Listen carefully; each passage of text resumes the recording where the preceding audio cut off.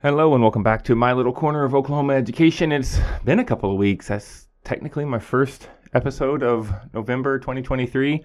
I was recovering from Halloween, maybe? Probably not. I don't remember what I was doing last weekend. By the time I remembered, it was a little late and I kind of wanted to go to bed. So, it is what it is. But, no, it's been a productive, interesting, thoughtful couple of weeks, if I'm being honest.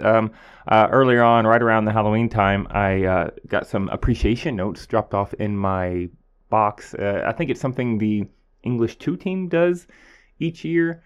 They're kind of Halloween spooky shaped pieces of paper, bats and witches' hats and pumpkins, and we have students who write little notes on them.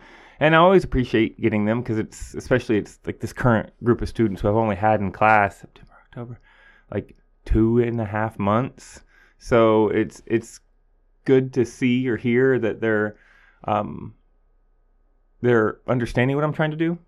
And I say that because some of these notes of appreciation, they're not. We'll just say that our students don't have a high bar to be an all-star. I mean, some of them are just, you're relatable. You don't talk down to us. One of them was, that you don't just sit at your desk and give us things we don't understand. And I appreciate the notes, but it's also a little bit of a, oh man, that kind of stinks that they're having, like, that's what they're dealing with. Like, that's all I had to do to be like above average in their mind is not talk down to them. Have activities for them to do that kind of change up from time to time, and walk around the room and engage with them. So, I mean, it's not shocking at this point. I know through many years of doing this that's all it takes, and that's why I do what I do, the activities I do, and why I wander around the room and I engage. And I know some of them are weirded out by it for the first few days and weeks because they're like, why are you not standing over there and you're part of the room? This is our part of the room. What are you doing over here? But I think they grow to appreciate it, that I come around and check on them. I come around and see what's going on. I come around and like check sometimes of, yeah, I asked you to do this thing. I mean it. Please do the thing. And it's a struggle for some of them because I don't think they have adults, teachers, parents, coaches, whatever, that follow through. They just give instruction and expect it to be done. So, yeah. I'll keep doing what I'm doing, and I'll keep spreading the message to other teachers who want to listen. It's not hard. It's not hard to be a half-decent adult in the lives of your students. Yeah. What else is going on? Had an observer come from one of the local universities. She was a friend of a former student, but she came to observe on one of these Fridays, and it was nice because it's always good to be put in a position to have to explain why you do what you do. I mean, I know what I do, and I know I see why it works, but then putting it into words and trying to explain it to someone else, because I don't believe I actually know my style, my methods, unless I can explain it to someone else. And it always feels good to be able to talk about that, why I move here, move there, why I say this, say that, why I make the decisions for the different things in my class, because it's a reminder to me that there's a method to my madness. I think some people just think I'm like the goofy guy or I'm the textbook guy, and I am those things, but I'm not just those things. And it's good to have someone sit and observe for, I think it was most of the day, like 4, 5 class periods that she was able to observe. And I'm looking forward to her returning, and we can continue the conversation because I want our up and coming teachers to just have a wide variety of situations that they've seen, because maybe how they've done it, how it was done to them in high school or in college, or how they were thinking about doing it, doesn't have to be the way. There's all kinds of ways to get to our students. So I was appreciative of that. And then I don't know, it's just I went to the Palm and Cheer. They had their game day regionals competition up in Piedmont, so I went up there and saw that. It was really cool. I got to see some of my former students and current students performing. They both groups made it to state, which reminds me, state was like a couple days ago, and I haven't seen how they did. So gotta put that on my mental list to check with them on Monday to see how things went down.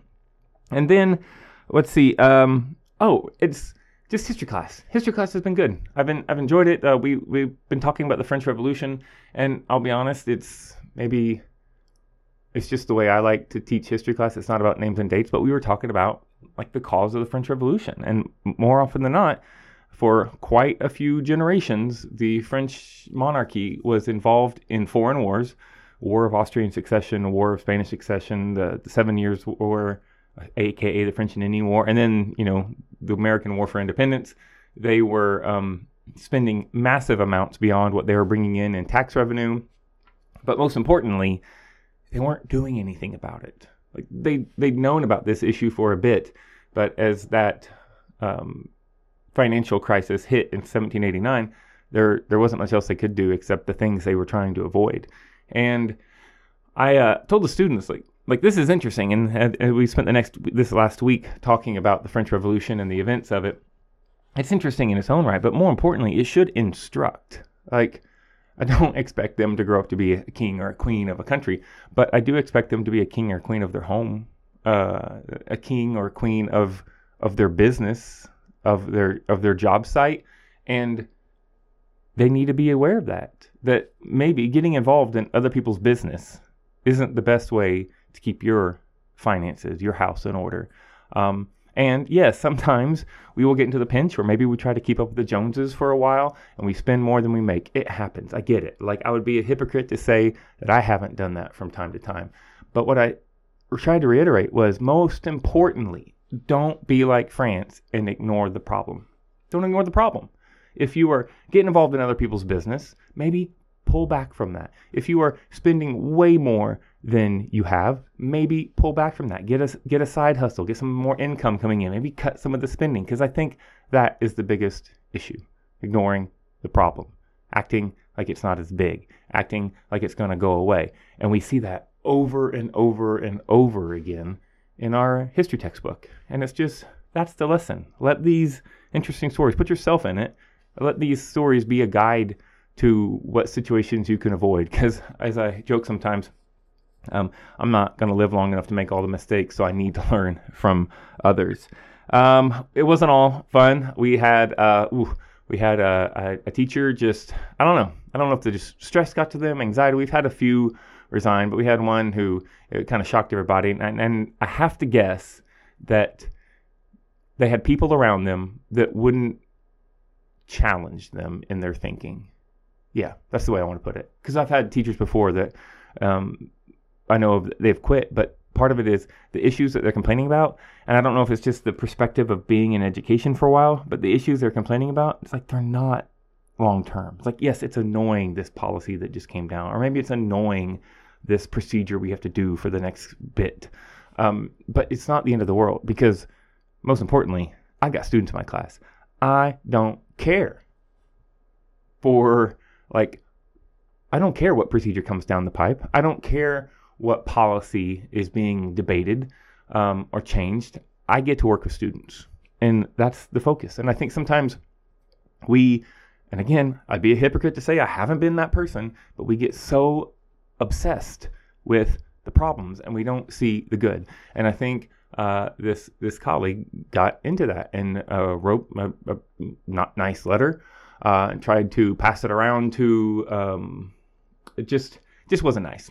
Just wasn't nice. And they ended up resigning and moving on. And I just had to reiterate to the people that I know, the people that I work with, it's like, don't let it ever get that far. Like, if you're frustrated, come down to my room during plan, before school, after school, shut the door, vent, tell me what the problem is. And I'll be honest, I told them, if you're being ridiculous, I'm going to say, like, this is ridiculous. Like, it's not that big a deal. There's no need to quit. There's no need to, like, send an email. There's no need to write a letter or go yell at someone.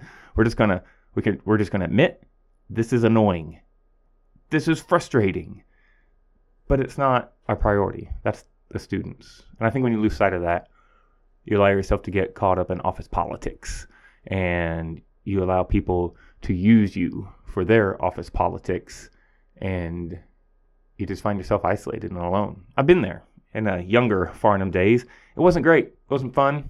I was warned by some colleagues who were like, hey, you don't need to get involved in this. And it's like, but change needs to happen. I didn't listen. And I got myself in trouble a couple times, gotten talked to from principals, and they were right. It wasn't that big a deal. My classroom was the big deal, and I needed to focus on that. And so it was, to me, just another reminder of, if I have someone within my sphere of influence, to help focus them towards that. Like, it's your students that matter. Focus on them. And for the most part, things turn out well. I've also had some students who, I don't know if they're just getting comfortable, but some of them are like testing the boundaries. Like most of them, some of my early knuckleheads at the beginning of the year have been acting right for a while. They figured out that, I mean what I say and I say what I mean. And I'm not asking them to do that much. So that's been good. I think some of them are a little weirded out that I'm not holding a grudge, because I see them sometimes. I'll joke and talk with them. They're almost kind of like should I can I talk back? Can I right now? Can we joke right now? And it's like, yeah, you're fine. Yeah, we had that thing a couple weeks ago, or we had that thing even yesterday. Today's a new day. So that's been nice. But I did have a young lady who seemed to be struggling with impulse control and just being appropriate for the environment they're in. And it was weird, because I felt like I've been pretty good with them. And so I had them step out in the hall and try to talk to them. And I just kind of told them, they did the classic defensiveness. Like, I didn't mean to. I was like, hey, listen, like, you're not in trouble. You're not in trouble mainly because we've been good. I'm just trying to say, like, what you're doing, I don't know if you realize it or not, but it's disruptive and it's a problem. And I'm just wanting to let you know. And it's like, I don't know if I've done something wrong, like, and if I have, let me know. Or if it's just life happening right now. Because, that's a thing. And they eventually kind of admitted that's what it is. Like, life's been rough for a bit. And I was like, I get that. And I'd be glad to help if I can. And you got to let me know. But, we can't act the way we're acting in here. Because, unless, I don't think anyone in this room has anything to do with what's making your week kind of bad. And they confirmed, no, it wasn't me. It wasn't any of the students. It was just some other things, friends. They didn't get into it. And I let them go, they got a little misty-eyed. I let them go take a break, get some water, or grab something they left in another classroom, and they came back. But, and we reset. But unfortunately, I don't think we reset this week, because they kind of came back doing excuses. And it's just frustrating, but I'll love them through it. Because instead of realizing that maybe it's them being awkward and not necessarily following along with the social cues going on around them, they want to pass blame, do the middle school thing about what them. And I remember back in my younger days, and I can even imagine some of the teachers have to deal with this. It gets even more like weird, because that used to be a thing. I haven't dealt with it for a while, but the whole thing is like, well, you're just doing this to me because you're sexist, or you're just doing this to me because you're a racist. And that's always a touchy subject, because it's hard not to take that personal. That's a big claim that could be like serious consequences. But you have to realize they're just frustrated and looking for any kind of thing, word, phrase to excuse their behavior. And the thing is, I know that's what they're doing if that were to happen to me again, or when the lesser versions of this happen. And like I said, just love them through it. Just explain. It's like, no, I'm not treating you any different than anyone else. It doesn't matter what they're doing. And if you really want to get into it, they calmed down when I asked generically people to calm down, and you continued. That's the difference. And hopefully, after conversation number 2 this week, she can get that figured out and we can move forward. If not, I'll still be here, standing where I am, reminding students that, you're not at home, you're not at the mall, you're not in your neighborhood, you're in a classroom. And I don't believe in good or bad words, or good or bad clothing, or good or bad. It's what's good or bad for the environment you find yourself in. And that's it. And sometimes you don't get a grade for it, but that's such a big, big lesson that students can pick up, that you don't have to be fake. It's not about being fake. It's just adapting to the environment you're in. Maybe you still are you, but you pull you down to like a volume 7. And then when you get back in the hall with your friends, crank it back up to 11. Have fun. Enjoy life. But we got to modulate there. And so I'm on that I'm on that ride right now with a few students, and they'll get them there. I'm sure they're frustrated with me, but we'll get them there. But then again, some of these villains in class, I was talking with a former student, and they were saying they always kind of thought it was funny. They named a couple of students from last year's class that they seemed like they were always, having to talk to or whatever. And I was like, I confirmed, yeah, I had to sometimes, and I was, trying to love them through it, like help them be aware of how they're coming across, and sometimes one student in particular kind of super hateful sometimes, and it was just like, whoa, if you're wanting to come across hateful to that group or this group, then good job. But if you're not, then maybe chill.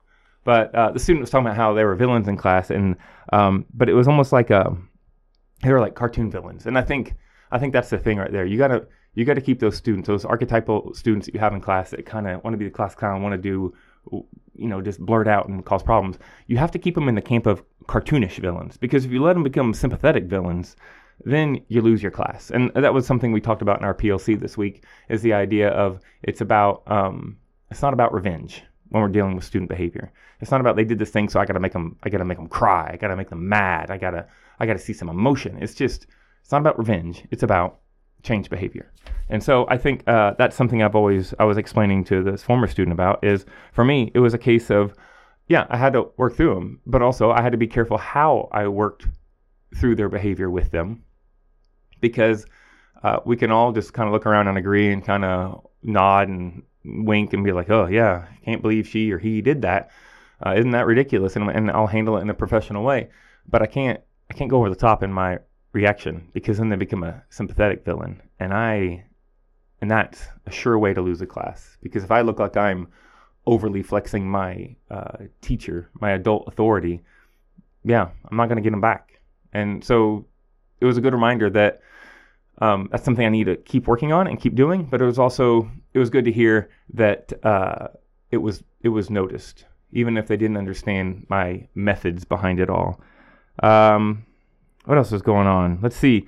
I'll be honest, talking with that student and a few others, it reminded me how bad I am at receiving compliments. Because they were complimenting me on how I handle that, because they've had other teachers who just kind of belittled the student, and they liked how I took care of those things. And I've had that a few times, not just the appreciation notes from the students from English 2, but I've had a few students like hang out after class and just ask some questions and do some things, and then they just, unbidden from me, just like, I really appreciate you. I wish there's more teachers who like handled things the way you did and taught the way you did, and part of me is just kind of like, ooh, like, oh yeah, well, I'm sure there's better.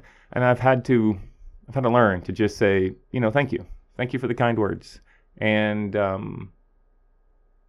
more than anything, I guess I'm glad I'm still worthy of those kind thoughts and words, and they feel open to share them with me. Speaking of sharing, we'll finish on this. Here's a new theory. Boys have to have soundtracks.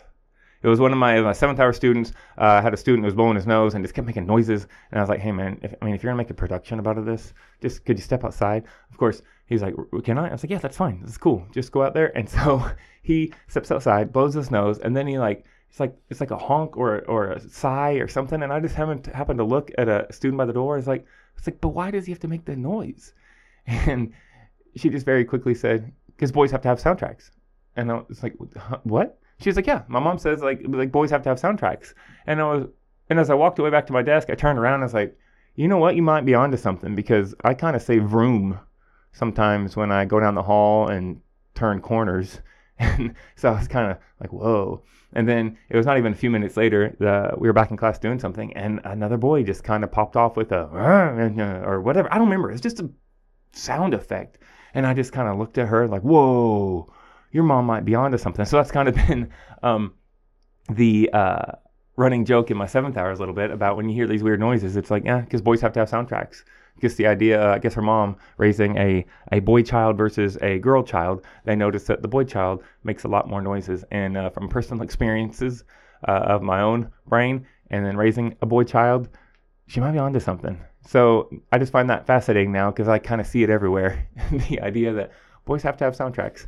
And yeah, we do, maybe. And that's all right. So, been a while. Glad I'm back. We got one more week till Thanksgiving, and then it's downhill slide till Christmas break. We got this. Well, at least I do. And if you don't find someone to talk to, don't put it in an email or writing or anything like that, because it's all about the students, ultimately. Whether they come in cranky or funny or anything in between, it's all about the students. And I find if I remember that, and if you do too, everything will be fine. Everything will be fine. As always, have a day.